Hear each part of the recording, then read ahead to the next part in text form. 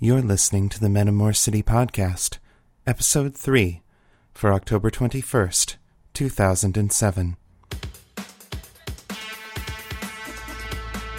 Metamor City, a podcast series created by Chris Lester. For more information, please visit www.metamorcity.com. Hello, ladies and gents, and welcome to Episode 3 of the Metamor City Podcast. I am your host, Chris Lester, and it is my continued pleasure to bring you these stories of a world where magic and technology intertwine. In this week's episode, I have two shorter stories for you. The first story, House Call, is a character-driven vignette starring Detective Catherine Catane and her elven partner, David Silverleaf. The second story is called The Sentinel, and it introduces a new viewpoint character named Janus Starsun. Janus is the local field commander for the Lothanasi Order, a sort of global police force for the supernatural. As you'll soon see, it's a thankless job. Alright, that's enough chit-chat out of me for now. I'll be back with a little more banter after the stories.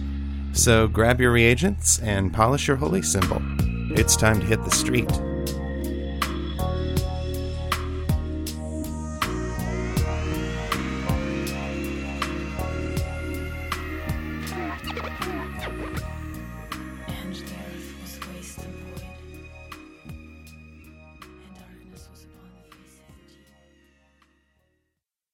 House Call by Chris Lester. September 23rd, 1999, Christos Reckoning. Evening. Kate pulled her swoop into the dimly lit garage, parked in a narrow space in the corner, and took the stairs up to David's flat. After fumbling in her pocket for a moment while trying to juggle her armful of shopping bags, she managed to pull out the key her partner had given her and slip it into the lock. The door creaked loudly as she pushed it open. "It's me, David," she announced, stepping into the living/dining room that also served as the small apartment's entry hall. The place looked much as it always did. Books and magazines in neat stacks on virtually every available horizontal surface. Small throw pillows and blankets sitting here and there on the old and well-worn furniture. A couple of rented vid discs sitting on top of the TV. A sketch pad and pencil on one of the coffee tables. Kate set down the groceries on the couch and picked up the pad, smiling slightly. David's latest work was a series of sketches of Tana Hin Corden, the star of Rhapsody. Taking the pad with her, she retrieved the bags and carried them past the kitchen into the bedroom. David was sitting propped up in his bed amidst a sea of pillows, thick blankets piled on top of him. A book sat beside him on the bed, but at the moment his eyes were closed. His long, dark hair hung around his face in tangled, matted locks, and his normally olive-hued skin looked paler than usual. He looked up at her as she entered, and his usually striking violet eyes looked dulled and tired. "How you feelin', bud?" Kate asked, leaning back against the doorframe. David's lip twisted ironically as he let out a quiet snort. "Not quite like death warmed over, but close enough," he said. "It's a lot of things, actually. It would probably be quicker to tell you what isn't aching or otherwise malfunctioning." "Poor baby," Kate said sympathetically. "I'll bet it's the flu. Can elves get the flu?" "We can, but I don't think our versions are usually this bad. I think one of the local human strains must have met up with the remnants of some past elf flu in my system, decided they could make beautiful music together. Ah, virus love. Feel the romance. Oh, I'm feeling it all right. A glorious 5-act melodrama with a full orchestra seated behind my temples and a major interpretive dance segment in my upper respiratory system. They're bringing the house down in there." Kate smiled and held up the bags. "Well, let's see if we can close the curtains on that show for a while. Artax assures me that this is everything we need. Just the right mix of alchemy and home cooking. Just make sure you read the directions." Kate grinned at that. Artax, the proprietor of the local magic shop, was infamous for the whimsical and chaotic effects that his merchandise produced when the user failed to follow the directions. She found it hard to blame him for that. Any sort of truly powerful magic carried the danger of side effects if it was misused, and at least he didn't sell anything that could get the customer killed. Not to novices and amateurs, anyway. Fortunately, his directions were generally straightforward and easy to follow. "Don't worry, I'll double-check every step," she assured David, setting the bags down. She held up the sketch pad, which she'd had tucked under her arm. "Nice work, by the way. What did you think of the movie?" David's face brightened a little at the sight of his sketch pad, and he gave her a small smile. "Very impressive. Surprisingly deep and subtle for human film."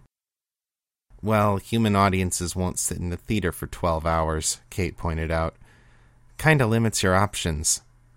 "True, but they did very well with the time they had," David said. His eyes were becoming more animated now. He lifted his arms from beneath the covers and began making small gestures with his hands as he spoke. And Miss Hincorden was remarkable. The expressiveness in her eyes, her body, her voice. She captured both Lillian's vulnerability and her tenacity equally well. I think she must identify a great deal with the character. She seems to be working out her own emotions as she plays Lillian, using the character's experiences as a sort of catharsis to free her from the ghosts of her own past. Kate smiled and nodded. In truth, Taina Hincorden had said something along those lines in an interview a few months back, but Kate knew David wouldn't have seen it.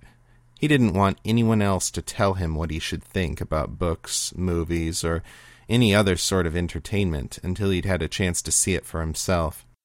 "Insightful as always, Mr. Silverleaf," she said. "So, does that bring you any closer to unlocking the divine nature?" David shrugged. "I'd like to think so, at least a little. But the epiphany isn't really something you can see coming. They say that you can just be going about your business, doing whatever you're doing, smelling a flower, stroking a pet's fur, watching people at a restaurant, making love to your wife, and all of a sudden it just hits you, and it's like you're looking into the face of God. But it's different for every elf." Kate nodded. David had explained the idea of the epiphany to her a few years ago, shortly after coming to Metamor City. It had taken a while for her to get used to the fact that he referred to the Creator simply as God, as if there were only one of them that was worthy of the title. Apparently the elves had names for the Creator, but they were considered too holy to use in casual conversation. In the time she'd known David, his spiritual quest had taken many forms. Examining the actors in popular movies was one of his more recent experiments. "Still think your moment's going to come by studying humanity?" she asked. "Could be." The elf smiled. "Even if it doesn't, I'm enjoying the journey, and that's the most important thing." His voice caught on the last word, and he coughed suddenly and violently, wincing as he did so. "So, we're back to hacking again," he said sourly, swallowing once with visible discomfort. "I thought we'd finished that particular number." "Give me a few minutes to cook up this brew, and we'll see if we can convince that virus to call it a night," Kate said, picking up the bags and heading back to the kitchen. "Sit tight." "I'm not sure I could move if I wanted to," David said. In the kitchen, Kate filled the kettle and put it on the stove, then pulled out the ingredients and a mixing bowl and began preparing the potion according to the directions Artax had given her. It was a classic sort of hedge wizard's remedy, taking a basic herbal tea and combining it with healing powders and other alchemical reagents. Enchantment spells weren't Kate's strongest suit as a wizard, but the instructions were clear and the incantation was spelled out phonetically in a large, clear font. 10 minutes and one ritual chant later, Kate brought a steaming mug of the potion back to David, along with a mug of plain chamomile tea for herself. "Careful, that was boiling just a minute ago," Kate said, handing him the mug. "Caution noted." David took an experimental sip, winced, and lowered the mug to his lap. "So, what happened down at the station today? Anything new and exciting?" "Nothing much for us," Kate said, taking a seat in the bedroom's only chair. I made some progress on a report for the Tillman case, but nothing new on the desk today. Homicide was jumping, though. Whole section was off investigating one thing or another. That's never good. Somebody start another turf war? Maybe. Looks like one of the local gangs got their hands on some full-auto weapons. Maybe they decided to make a play. I didn't get a chance to talk to anybody in H section, though, so it may just be one of those weeks. Anyway, the new kid showed up today, so the captain had me show him around. David nodded. I was wondering if he'd turn up today. Tell me about him. Kate shrugged. He's a good kid. Name of Michael Pirelli. Comes from some hick town in the flatlands, so naturally the city's got him more than a little freaked. I think that happens to everyone when they first come here, David said wryly. True enough. He seems to have his head screwed on straight, though. Helped me stop a 245 while I was showing him around the street. The elf raised his eyebrows. Any trouble? Kate grimaced. Let's just say that's when we found out about the full autos. David winced. Not fun. Not at all. Fortunately, they weren't too sharp. I cast a few figments, and they dropped their guns and took off. Lucky. Damn lucky, Kate agreed soberly. We'd be in deep trouble if anyone ever started teaching the swoopies how to see through illusions. The rogue mages are trouble enough as it is. David took another sip at his mug. This time he seemed satisfied with the temperature and took a longer drink. Anything else interesting? Not too. Morgan tried to eat Michael, though, so I had to explain things to him to make sure it doesn't happen again. David chuckled and shook his head. We really have to make sure she stops coming to work on an empty stomach. Are you still letting her play matchmaker for you? Kate rolled her eyes. Against my better judgment, yes. We have another double date this Friday. Didn't your last date turn out to be an incubus or something? No, that's Damien, the groundskeeper at my apartment. The last date was a klepnite Daedra who liked making jokes about his horns, not to mention growing them on other people. Ah, yes, I remember that guy now. Didn't he make you... Yes, he did. And Morgan took a picture, didn't she? She did. David leaned back and took a long, thoughtful sip of the healing potion. You know, I'm surprised we never made any reprints of that. You want me to screw up that potion next time? Because I'm pretty sure that would make for a funny picture. The elf held up his hand, palm outward, in an expression of truce. Point taken. Love life a sore point. I shall say no more. Kate sighed and slumped a bit further into her chair. I'm sorry, David. I don't mean to bitch. I just... She paused, fidgeting with the cup in her hands while she tried to put it into words. I'm not getting any younger, you know? My mom was married for 7 years and had a 3-year-old daughter by the time she was my age. And I love her for trying, but Morgan doesn't really get the whole nice, normal guy thing. She's gonna live forever, and she can never have kids anyway. She's looking for a fling, not a prospective husband. Morgan was into wild men even before she was turned, as I recall. I know. Even more reason why she can't really understand what I'm looking for. Braddock vamped her before she'd even had a chance to think about these things, and now they'll never matter to her. Kate lowered her head and took another sip of her tea. It's odd, David said after a moment's silence. I've never known anyone who lives life as enthusiastically as you do. He smiled. Every morning when you come into the office, you seem to hit the ground running, taking advantage of every moment. The way you talk, the way you laugh, the jokes you play on the other guys on the force, the way you handle the jokes they play back, the way you handle things on the street. You don't do anything by halves. His smile turned sad and sympathetic, and he shook his head slightly. But then we have moments like this, and you show me the things you live with, the things you hide from everyone else. He paused, wiping a tear from his eye, and looked up at her, his violet eyes now deeply sincere. I'm honored that you trust me enough to show me, he said. And I want you to know that I'll always be here for you. If there's anything I can ever do to help, if you want me to carry your needs before God, or If you just need me to be there with you, I'll be here." Kate smiled. "Thank you, David," she said, deeply touched. "I know you will."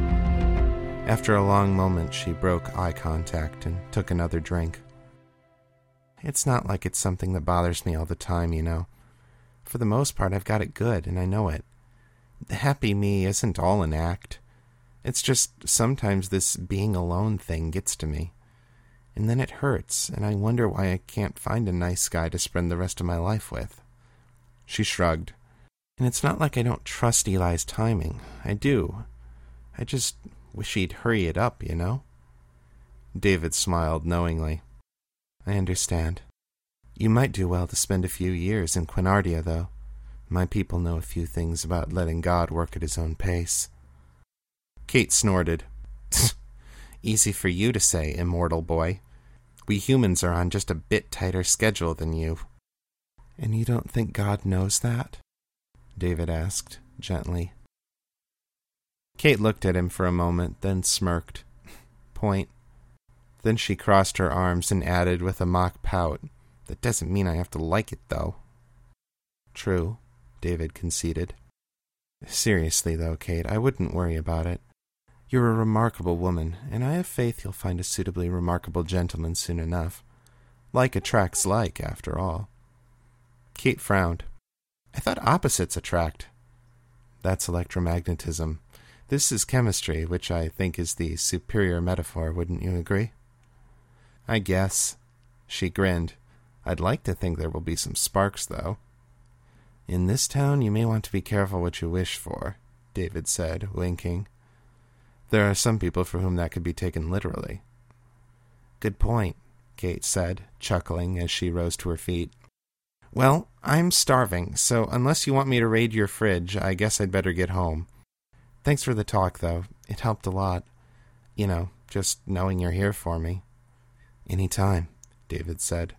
"And thank you for the tea. I'm feeling a good deal better already."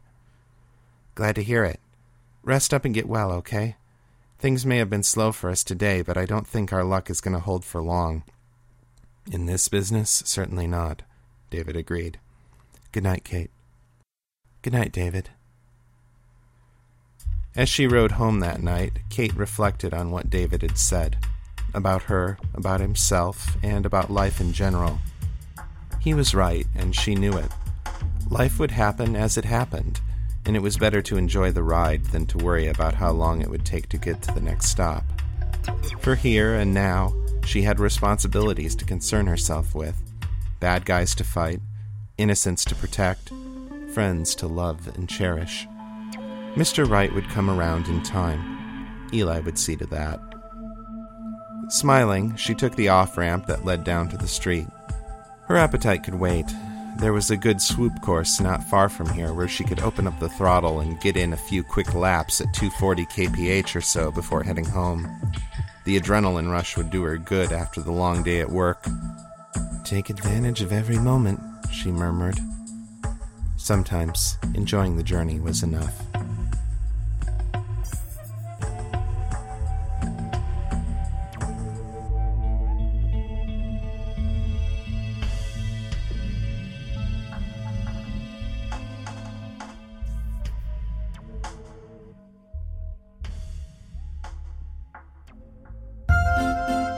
Hey, you listen to this podcast. Yeah, I gotta talk to you for a second. I got this friend here. He's doing this podcast. It's a book, a podcast novel. And he's asking me, how do you think I can get the people to listen to this podcast? And I understand his problem. I mean, so many podcasts out there. It's tough to choose, huh? But you know what I told him? Respect. Respect is the best way to get people to listen. When the people respect you the way I do, it reflects on you and your family.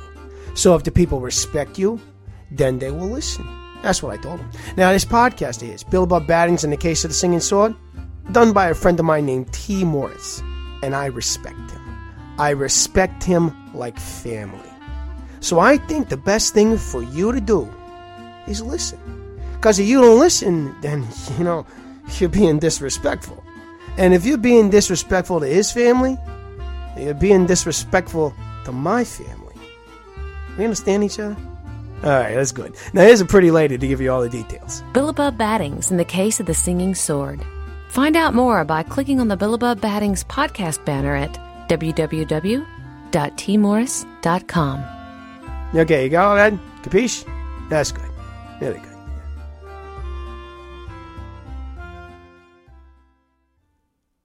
So why are you still here? I mean, what are you doing?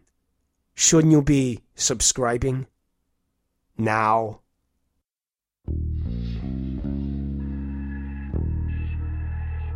Hey, this is Leanne Mabry from Tagging the Seam, and you're listening to the Metamor City Podcast.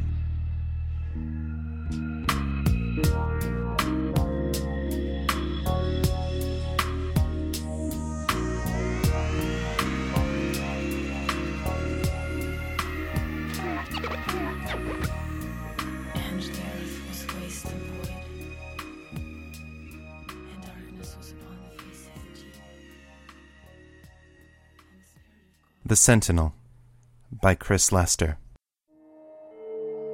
Desperate, panicked footsteps broke the silence of the street. A hunched and withered figure raced on all fours through the alleys and access tunnels. Its clawed hands and feet scrabbled for traction as it sprinted across the pools of light made by the street lamps overhead, seeking refuge in the darkness between them. Its body seemed to be made of smoke and shadows as well as flesh, and it blended easily into the gloom, but the creature appeared to take no solace in this. It could hear the footsteps of its pursuers behind it. It didn't dare slow down. The creature passed into a long tunnel, one that led it deep into the heart of a massive skyscraper. Cross corridors intersected the tunnel at regular intervals, creating a labyrinth that it hoped would confuse its pursuers. The creature darted right at the first intersection, then left, then right again. It paused in a pool of shadow and listened, trying not to pant so that its bat-like ears could more easily hear the sounds of its enemies. At last it let out a deep sigh. The footsteps seemed to have faded. It was safe. The creature continued down the tunnel, emerging from the building into a narrow alleyway. A blast of wind came from nowhere and slammed it up against the wall of the building. The creature writhed and shrieked in terror. It turned its huge black eyes toward the mouth of the alley, where a tall man dressed in white was approaching with a naked sword in his hand. His hard, chiseled face was set in a cold expression, and his eyes glowed blue-white like 2 points of flame. The sword in his hand was 1 meter long and curved back and forth along its length like a serpent's tail. The elven sigils on the blade glowed an angry red, and the silvery white metal hummed softly as the man pointed the blade at the creature's chest. No, please. The creature whined, shielding its eyes from the terrible weapon. Leave us alone. We didn't do anything wrong. Willem and Marion Fowler would disagree with that statement, the man said coldly. Where is the child? We doesn't know. We didn't take it.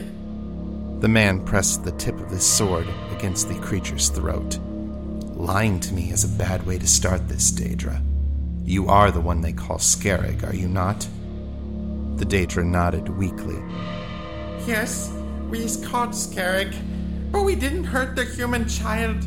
Starson must believe us. The man called Starson narrowed his eyes. You're a born con artist, Scarrig. We have 16 accounts of you selling glamoured garbage to pawn shops under the pretense of being antiques. I don't see why I should be compelled to believe anything you say. Scarrig peeked up from behind its hands. Then why does Starson wish to ask us? The man lowered his sword a few centimeters and let out an exasperated sigh. Because we need to get the girl back, and you're the only one who knows what happened to her. He paused, and the light in his eyes dimmed until they resembled an ordinary human's. Tell me what you saw. Scarrig sat up and tucked its scaly legs close to its chest. Girl was playing with ball. She chased it into our alley. We likes the girl.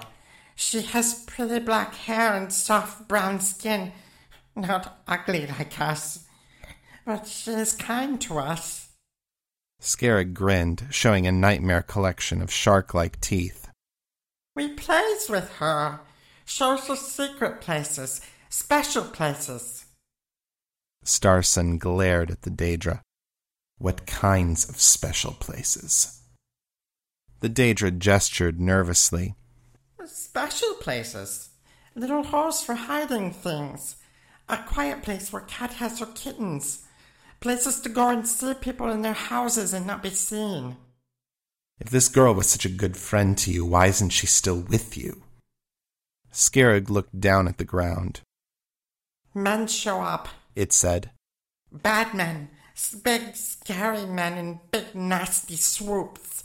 We get scared and run away, but girl does not run fast. She goes in building to hide while we runs away. The man looked closely at Scarab a moment longer. Then he put the sword away, sliding it into a scabbard over his shoulder. Show me where she went, he said. Janus Starson followed Scarab down the street, keeping a spell close at his fingertips in case the Daedra decided to run for it. In truth, he was somewhat relieved after hearing Scarab's side of the story. The little wretch was mischievous and cunning, but their file on him didn't suggest the sort of creature that would resort to kidnapping and murder. Leading a child off to be a playmate and then abandoning her in a moment of danger was much more in keeping with what they knew of Scarab's personality. Even so, if they couldn't recover the child, he would take pleasure in banishing Scarab to the Dreamlands personally. His communicator chirped in his ear, and he tapped it with a finger. This is Starson. Go. Hey, boss, where are you? We lost track of Scarab under Halvard Tower. I have him, Janus said. I'm checking out his story right now. Contact the MCPD and ask them to pull up any reports on gang-related violence in Precinct 13 within the last 12 hours. Got it. You need any backup? Negative, not at the moment. I'll call if I need anything. Copy that. Good luck, boss. The building to which Scarab led him was an apartment complex built on the eastern face of Hughes Tower, near the north end of Precinct 13. The apartments were dressed in simple brown stone, with ornamental columns flanking the doors and carved lintels above the small rectangular windows. They stretched at least 30 stories up the side of the scraper, well past the first layer of skyways overhead. The planters in front of the building housed a variety of shade-tolerant plants, all of which appeared healthy and well-tended. It was an old-fashioned building, harkening back to designs from 100 years ago, but everything seemed to be in surprisingly good repair. Scarab pointed to a set of stairs leading up to a pair of heavy wooden doors, which obviously marked the main entrance to the complex at street level. The girl goes in there to hide, he said. Did the men on swoops see where she went? He doesn't know. We was being chased. Janus nodded and tapped his communicator again. Candace, I need you to run an address for me. He read off the number above the door of the building.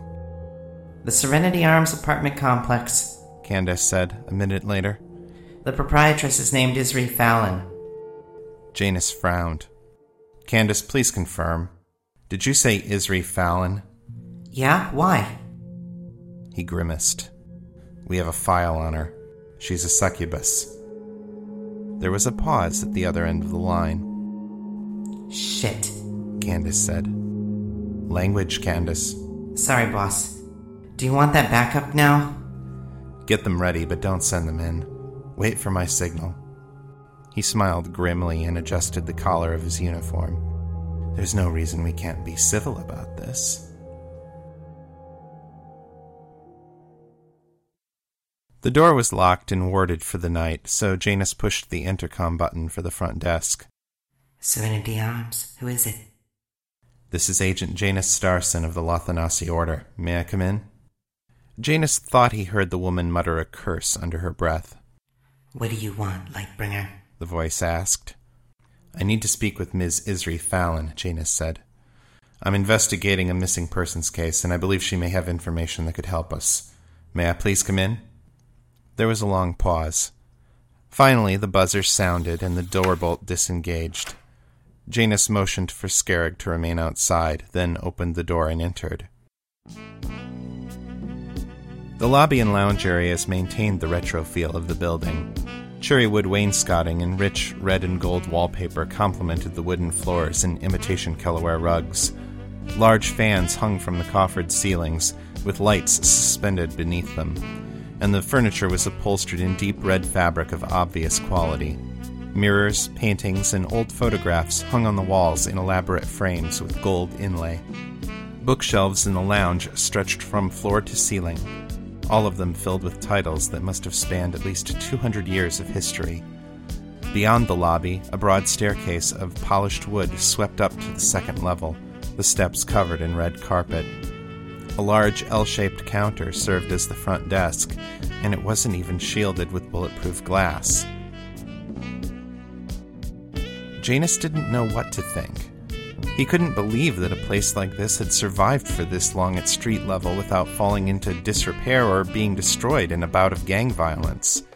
Yet his aura sight told him that this was not a glamour. Everything here was just what it appeared to be. This, combined with the knowledge that the owner was a succubus, made him instantly suspicious. A young woman stood behind the front desk, watching him with an expression of open hostility. Her honey blonde hair, pale skin, and blue eyes made a marked contrast to her body-hugging red and gold gown, which was obviously Hani's in origin. She had pulled her hair back into a bun that was held in place by a pair of long needles, which added even further to the Eastern look. The gown was modest enough, but it had a long slit up one side that exposed a long, shapely leg. Right now she had that leg cocked out to the side, and her hands on her waist in a confrontational posture. She looked human enough to mortal eyes, but the soft humming of his sword in its scabbard told Janus a different story. He bowed to her in greeting. "Miss Fallon?" "She'll be down in a minute," the girl said, still glaring at him. "I'd tell you to make yourself comfortable, but then I'd have to clean the furniture after you leave." Janus just gave her a faint smile. "That's quite all right, Miss Sylvia," he said, glancing down at her name tag. "I'm happy to stand." Sylvia crossed her arms and ran her eyes up and down the length of his body, taking in the spell-crafted white fabric of his combat fatigues. The uniform was designed to repel any stain or blemish, as well as a good number of more dangerous things. The twin cross of the Lothanasi was embroidered in gold on the front pocket and on the sides of the sleeves. This was the only obvious mark of Janus's authority, but it was enough. "You've got a lot of nerve coming in here in full battle gear," she said. "You think you can just barge in and show that sword around whenever you feel like it? We're law-abiding citizens. We have rights." Janus drifted over to one of the bookshelves and scanned the titles in mild interest. "Some of your tenants might well be citizens," he said, "and as such they certainly would have rights. But even if that were true, it remains that you, Miss Sylvia, are a succubus. You are a resident, not a citizen, and you have privileges, not rights. And the difference between rights and privileges is that privileges can be revoked." "We haven't done anything wrong," Sylvia said fiercely. Janus smiled. You'd be amazed at how often I hear that. It always amuses me to hear a Daedra's definitions of the ideas of right and wrong. I once met a wraith who believed that it was right for him to kill the homeless when they became sick. He told me that he was just relieving them from their suffering. He turned around and looked at her. So naturally I returned the favor by relieving him from his. Sylvia's eyes burned orange-red, like two hot embers. In the space of a breath, the shadows in the room seemed to gather themselves around her. A scent like incense and wood smoke filled the air as the succubus summoned up her aura. Janus stayed where he was, but he shifted his footing to a more combat-ready posture. "Wraiths are scum," Sylvia hissed. "They kill people for pleasure." "Whereas you kill people with pleasure," Janus said. "We don't kill anyone here, you self-righteous bastard. We feed, yes, but not without consent. And we damned well don't hurt anybody. How dare you compare us to those murderers?" She stepped forward and thrust out her chest at him. If you ask me, I think you're just jealous because there isn't a sucky in town who would deign to sleep with you. Sylvia?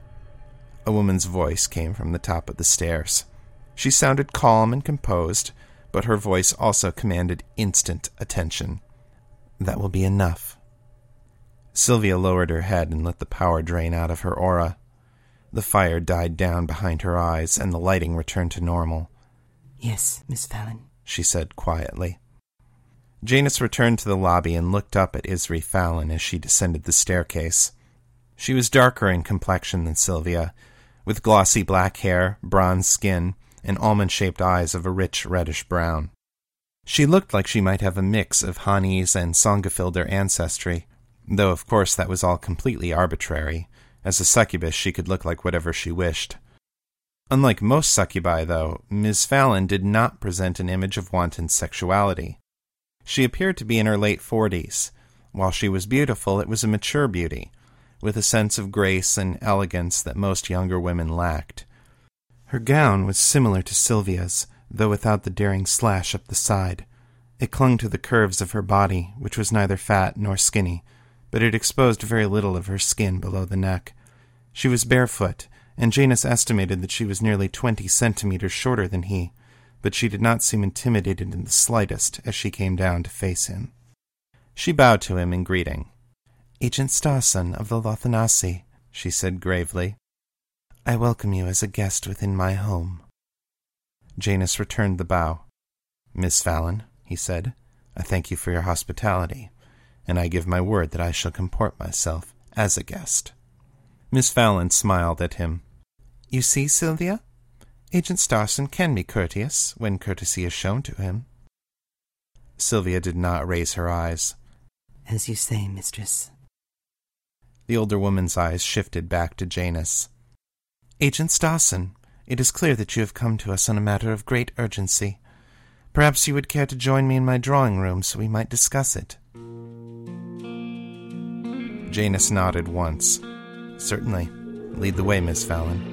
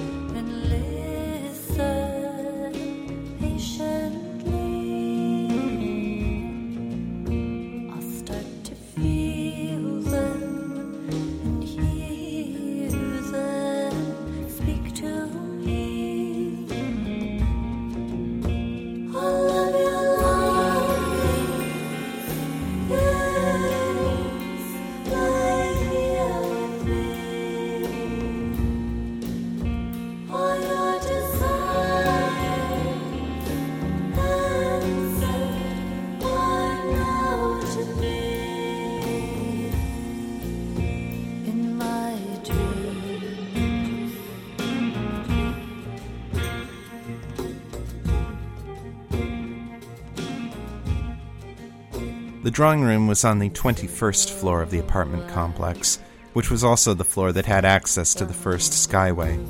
Miss Fallon had decorated it along much the same lines as the lounge downstairs, with hundreds of books and design cues from the late 19th century. In this inner sanctum, though, the succubus had allowed a little of her sexual nature to express itself. Tasteful nudes from a dozen cultures took the place of the portraits and still life paintings that Janus had seen downstairs. Soft, thick rugs covered the floors, and the overstuffed couches looked comfortable and inviting. The scent of jasmine hung faintly in the air.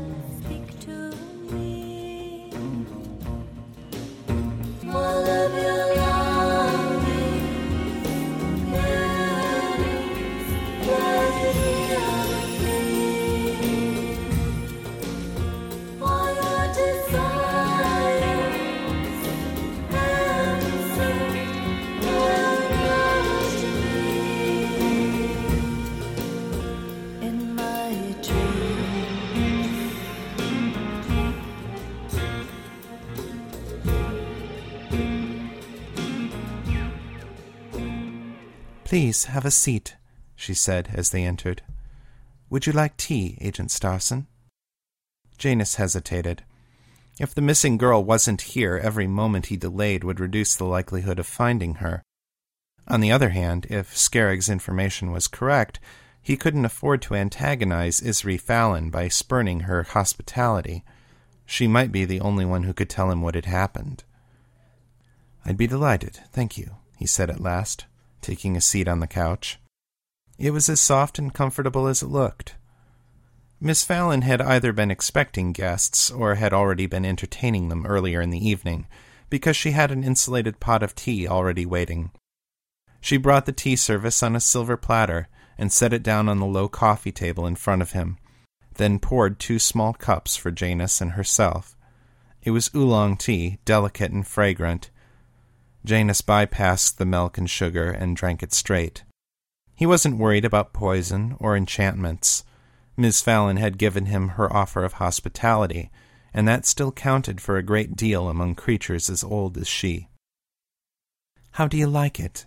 Miss Fallon asked, sitting down next to him. Excellent, Janus said truthfully. I'm glad to hear it. She took a sip of her own, then set it down and clasped her hands in front of her. Now then, how can I assist the Lightbringers, Agent Starson? Janus took another drink before replying. Earlier this evening, a child was reported missing, 7-year-old Ashley Fowler. He pulled a picture out of his front pocket and showed it to her. She's a street-level resident of Precinct 14. We tracked her to a Tokagi Daedra named Scarrag, who claims that he was playing with her, until a swoop gang showed up and chased him off. He says that he last saw the child entering your building. Ah, Miss Fallon said. She raised her eyebrows. I was not aware that the Lothanasi involved themselves in retrieving lost children. I would have thought that that would be a matter for local law enforcement. Normally, yes, Janus agreed. But with the evidence showing a Daedra's involvement, it was decided that this fell within our jurisdiction. I see. Miss Fallon rose from her seat and walked over to the opposite side of the room. She picked up a book that had been sitting on an end table and cradled it in her hands as she leaned back against the bookshelf. By whom? She asked. I'm sorry?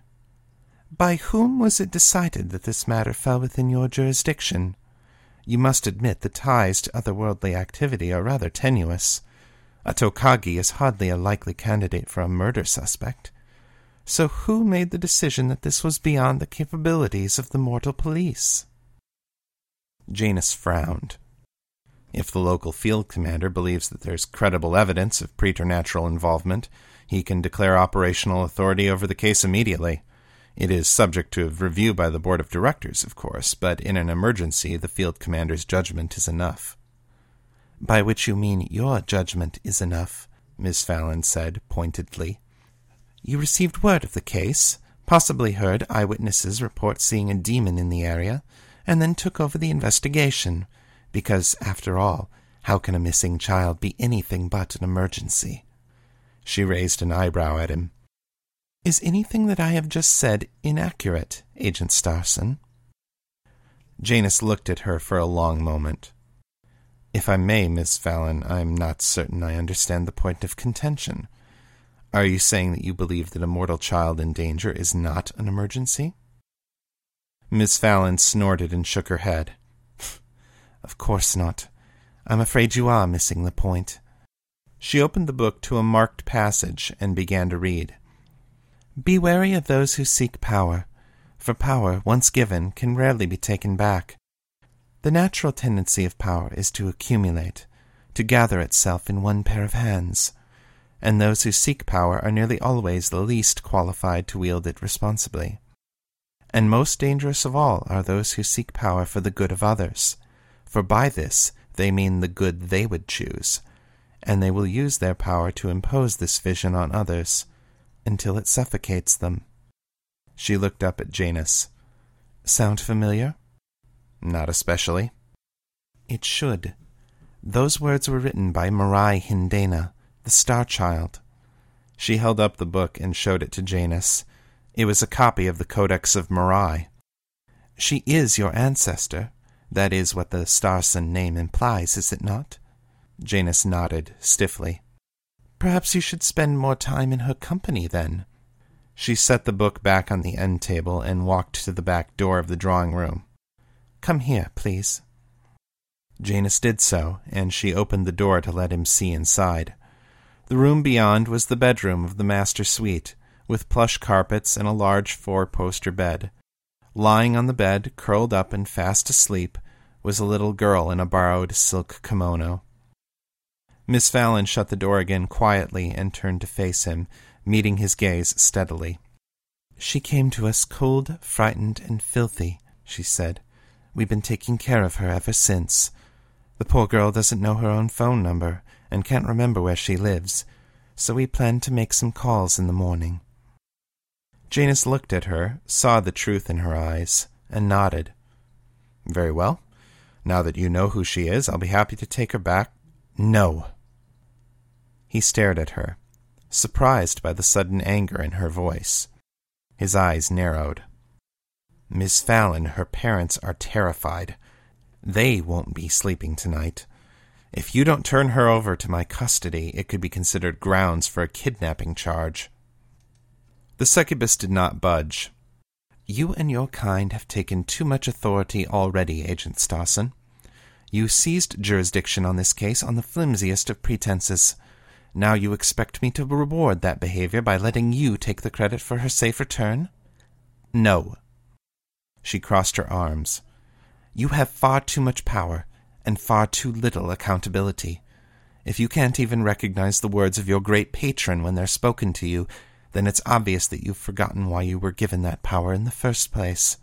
I won't help you compound that error by doing anything to endear you to the people whose lives you are so eager to control. We are trying to protect people.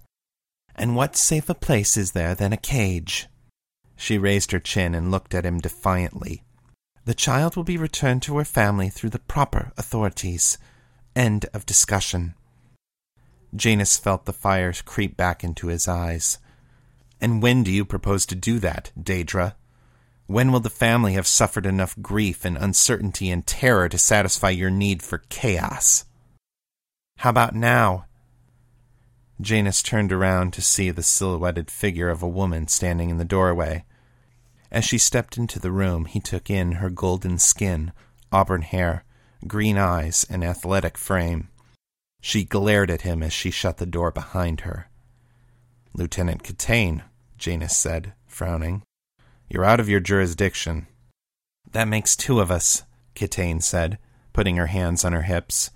But unlike you, I live here. She looked over at the succubus.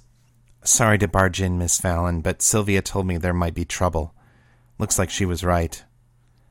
I am only trying to return this child to her family, Janus insisted. Your landlady has decided to make her a pawn for some kind of political statement. No need to rehash, Janus. I've been listening for a while. Look, missing persons cases are handled by the Special Investigations Division. They're independent of the whole precinct structure. Give me the parents' contact information, and I'll make sure they're notified immediately. They can come to her, or we'll bring her to them, whatever they want. She extended a hand to him. If it's really not about who gets the credit, it shouldn't matter to you, right? He looked at her, at Miss Fallon, and at the door to the bedroom where the child slept. Finally, grudgingly, he pulled out the Fowler's contact information and handed it to Catane. Thank you. She glanced over at Miss Fallon again. Let her sleep for now, until we find out how the parents want to deal with this. Of course, Miss Fallon said, nodding. Thank you, Kate. No problem. She looked at Janus. Talk to you outside for a minute? Janus followed her.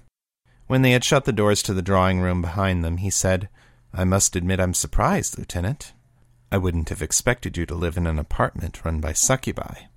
He smiled, coldly. But then I expect Miss Fallon might be somewhat flexible in how she collects payment. Shut the hell up, Janus.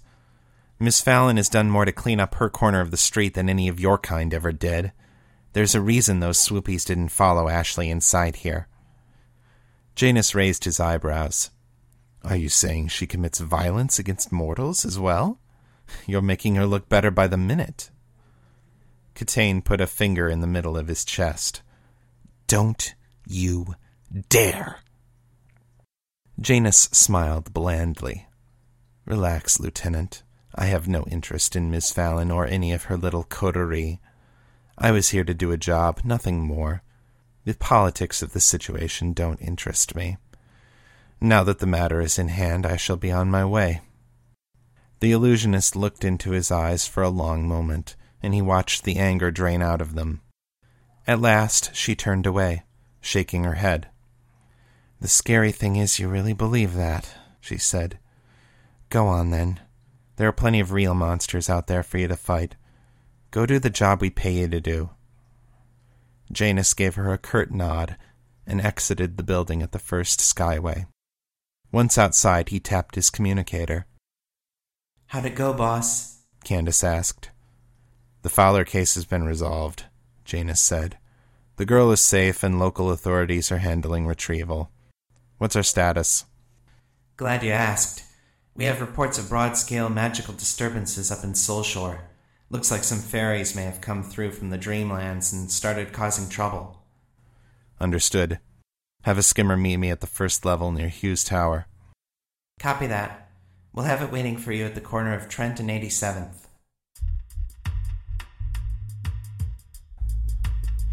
Janus adjusted the strap holding his scabbard and headed north toward the rendezvous point. He dismissed the incident with the succubus from his mind. So people didn't like him. So they didn't trust him. He didn't care. As long as creatures from outside were trying to prey on the people in his city, he had a job to do. And he'd make sure it got done, one way or another.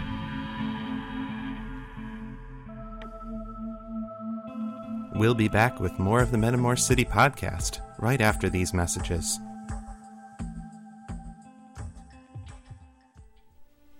First, there was Firefly. Where the hell is my spaceship? Shoot the man, not the horse. On a year now, I ain't had nothing. Twixt my nethers weren't run on batteries. Big damn hero, sir. That sounds like science fiction. That's just Thinking the Signal. I'm Wes. It's not just because Serenity is and we have another interview for you in this show. You're listening to News. It's also a home. The Firefly Timeline. You're going to need a higher This feature is all about when things happen. We want our trilogy. Now there's a whole world of new adventures. Would you fight for that right? How come no one's ever There's done it? plenty here that would. Probably no one's been desperate enough to Don't try. worry, this gun ain't even I bet we are. Join us at the Signal, because the verse just got bigger. www.serenityfirefly.com.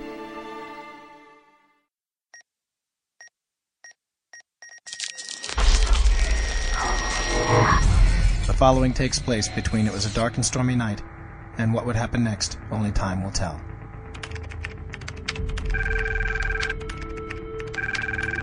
This is Bauer. Jack, this is CTU. Where are you? We need you in the field. I can't. I am in the middle of a severe plot twist. Jack, what are you talking about? What I am talking about is my daily word count, my goals in character development, and my possibilities in getting published. Jack, your country needs you. You should be in the field. No, I should be writing. Just like Myrrah Lafferty tells me on her podcast. She gives writing tips, personal anecdotes, and even features published authors in interviews. It's a totally Airwolf podcast. Jack, you can't be Hold on. My position has been compromised. Repeat, my position has been compromised. We'll send backup. No! Send me an editor! Jack, you're pinned down. You should be returning fire. No! I should be listening to Myrrh's podcast. I should be writing! Time is short. Subscribe to Myrrh Lafferty's I Should Be Writing at IShouldBeWriting.com. Your life and the fate of the free world may depend on it.